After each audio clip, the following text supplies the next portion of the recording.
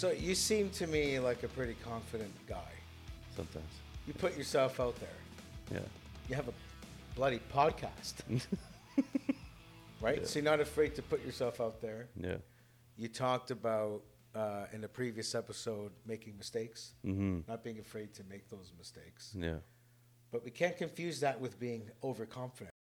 It's a work. It takes something to get there, to stand up. And even like these podcasts, it takes something. You remember, the first episode. You had to I was trembling. lather yourself up. To Whew, that was because a lot of people have, I think it's related to anxiety as well, where it's like once you're there, once you get going, you're good. Mm-hmm. But going from 100 plus, it's fine. It's 0 to 100 is not always easy. Yeah, and people would ask, like, okay, so how do you get there? And I think, so first of all, I believe in my heart, and this has taken years and years for me to even become aware of, is that most problems in business are a result of your confidence and how you maneuver situations, negotiations, whatever. However you move through your business, no matter what size your business is, if it's one person or 1,000 people, your confidence will drive the company. And when the ship is going down, if the captain's standing there with his hands on the wheel telling everybody, I'm going to make this shit happen, then it's different, right? People kind of start to go. You'll still have the jumpers, but people will start to kind of like go with you. And there's a stat about business that a lot of people hear. Like, what would you guess the failure rate of a small business is, like first year or whatever? First year, it's got half? So it's funny you say that, because I've heard in numerous books people say 80%, 90% fail in the first year. I've heard it like since I was a kid. So I actually did the research, and I found out that it's only 20% of small businesses fail the first year. The second year is 30%, and by 10 years, it's 70%. So what happens from year 1 to year 10? What makes people go from confident, inspired, excited to fuck? I need to quit. I'm done with it. I'm going to go get a job. And there's a lot of people, there's a few people listening, but a lot of those few people are probably going through the moment where you say, fuck, I'm done. I'm so done with this. I'm tired of being, the one that gets shit on all the time. If I have 2 or 3 people, or I sub jobs, or, I have suppliers, or whatever you're going through, they always get paid first before you. They always get shit. And in most cases, small businesses, if you're really realistic, they're making wages that you would make at McDonald's as an beginning employee. The problem is, though, is after 10 years, you've been running your own business, you're unemployable. You're completely the worst employee that any business would want, because you've been doing things however you want, whatever you want, whenever you want. Like, it's innate in our character. That's why we became self-employed in the first place in most cases. So you can go into detail, and we have about hiring people and organizing your business and doing all those things, of course, making a plan, and that's all good and fine. But the very core of anything that you do for your business to make it what you need it to be to surpass that 10-year period is your confidence. And in most cases, all the things that we're doing that's making us unemployable is exactly why the business will fail. We are someone who always wants to handle it. You ever talk to like I don't know, my wife all the time, like she'll be like, oh, I have a lot to clean. And I'm like, she's like, I got to vacuum, I got to do this. I'm like, okay, I'll vacuum. She's like, no. It's okay. I'll vacuum. I'll do it. Yeah. And it's because she knows she's going to do a better job. She's more detailed about it. She cares more about it's and me, it's kind of just, I'm trying to help somebody out. Well, the problem is that type of mentality is fantastic when you're talking about a situation like that. But that mentality when you've got employees, that mentality when you've got vendors, suppliers, all these different relationships that you're trying to manage. If you go out and you set out with the idea that I'm going to handle everything, well, of course you would fail. So what happens? You say, oh, I'm going to bring this person in to handle something. I'm going to bring this person in to handle something. You know, there's like 14 positions in a business, like actual real life positions that you could hold inside a business. Like I could hire 14 people tomorrow. And if they were all rock stars, King Tile would be Coca-Cola in a year. If they were all rock stars.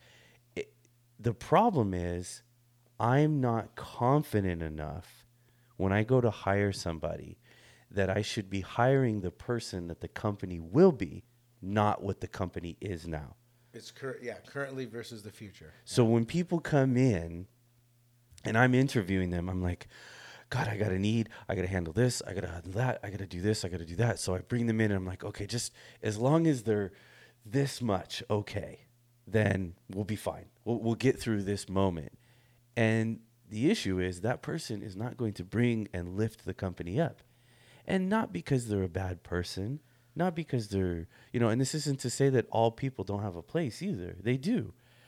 But within the position that you're trying to hold, if they aren't a rock star for that position, if you're trying to bring a salesperson in and they aren't telling you about, gross revenue from the last company that they were with increase, they aren't telling you about market, they aren't telling you about margins, they're not telling you about specifics of growth and ability that they have at their last employment, then they're not the right fit to handle that stuff for you because you want to grow.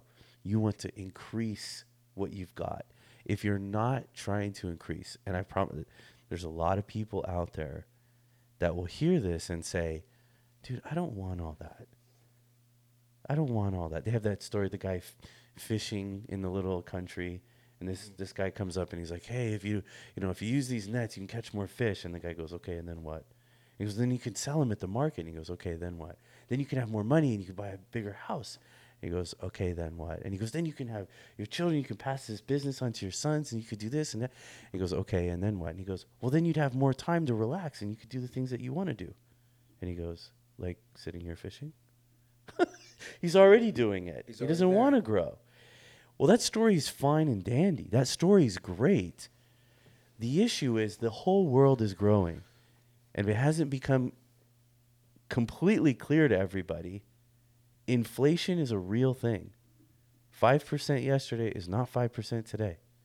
So when you went and filled your tank up of gas for $90 last week, and now it's 130 or 180, clearly the world is moving forward. And if you don't, you're not doing your children and your future generations a service. You have to grow. And it feels good for 3, 4, 5, 6, 7 years to work out of your garage. That's great. But at some point, you're going to be frustrated. And at some point, you're going to sit there and go, shit, I guess I better start thinking about later. So how do people, if they have this question, how do they grow and expand if they don't feel they have the capital to do it? They don't have the money to do it. Totally. And it takes balls. There's really no other way to say it. And I don't mean that in a crude way. I mean, it just takes a serious set to leverage whatever you've got to go forward. And if you're not willing to do that, it's okay. But don't own a business.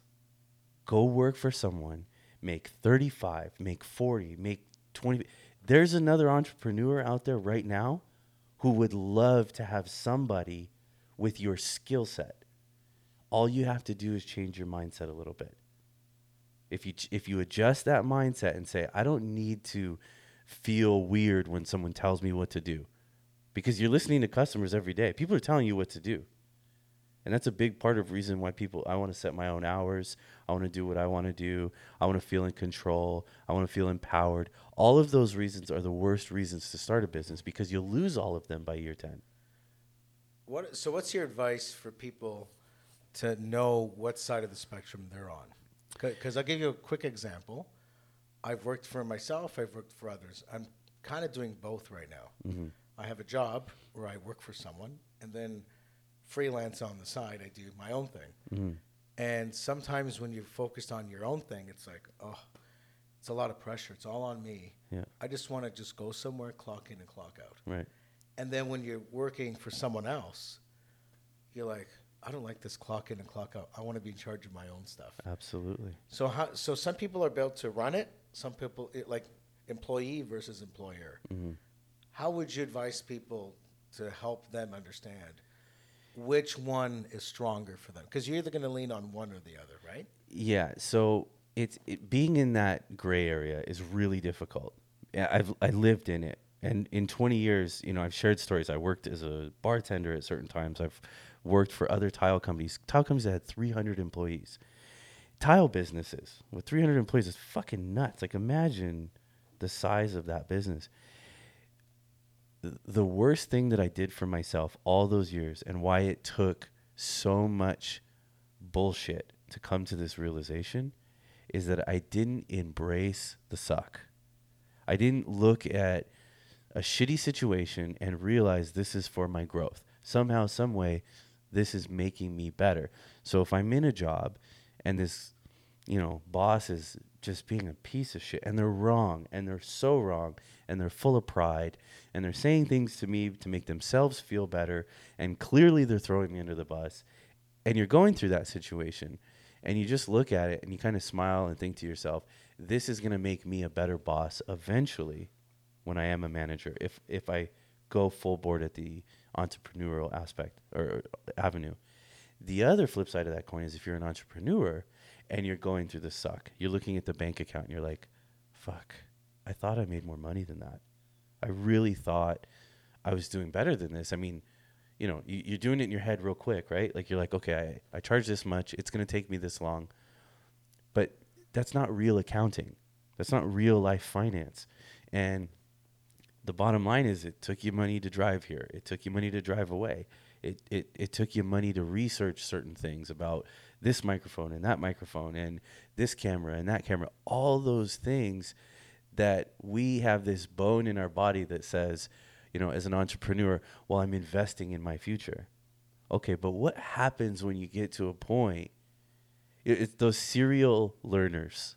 You remember those people, you meet one every once in a while, and they've been going to school for like 20 years. They're like, oh, yeah, I'm just going for my double, triple, quadruple back doctorate, master's, double degree. And you're like, Jesus Christ, like, when is enough? Like, when have you learned enough? And that's our issue as entrepreneurs is we're constantly investing. Like, when did you invest enough? When is it time to sit back and go, okay, let's take a temperature of this business and see what's going on. Now, I'm not saying do this at 3 months, but after a year, you should be looking back at your business and going, okay, what are the real numbers? And bookkeeping, I have a bookkeeper and an accountant. So the bookkeeper keeps me straight daily. We have weekly meetings constantly. And I still, after years of this, am still, pulling that bullshit where I'll buy something, on the business credit card, and then I go in and I don't send the receipt in. Oh, sorry, I lost it. Whatever, because maybe it was something for the house or something for, and I still pull that bullshit. I can't get out of my own way. Mm-hmm. So how do you get out of your own way? How do you change that, right? You have to hire rock stars. You have to hire exceptional employees to handle the shit that you're not good at. And that's why they say that if you're good at something, don't start the business in that thing. A lot of people, all the books I've read have all said, the better you are at what your business does, the worse your business will do. Because if you're passionate, like, I love setting tile. I love it, hearing the client's reaction when I'm all done. I love it. It's the best. The problem is I can't help myself. I go to a job and I'm like, oh, let me show you how to miter. Oh, let me show you this. I should be balancing the freaking budget. I should be looking at balance sheets. I should be looking at profit and loss statements. I should be hiring a fantastic admin who's exceptional at what they do, who's organized and who understands, accounts payable, accounts receivable. I should be hiring an operations manager who's just, got Six Sigma and they understand it. That's what I should be doing. But I'm not.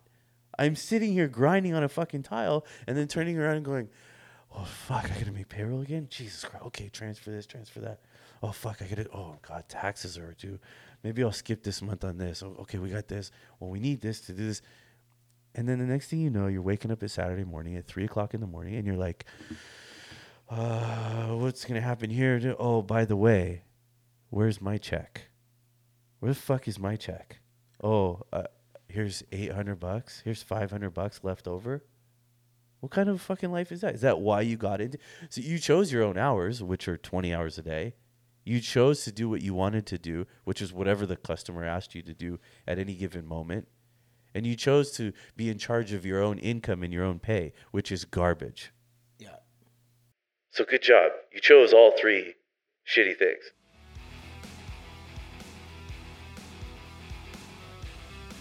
All right, guys, thanks for stopping in. As always, this has been the Tile Freak Podcast, and this is shit that I wish I heard when I was young. Like, subscribe, follow YouTube, Twitter, Instagram, all the socials. You know where to go. DM me with any questions or subjects that you want me to talk about. I'd be more than happy to indulge you. Once again, this has been the Tile Freak Podcast, and now it is time for me to get back to work.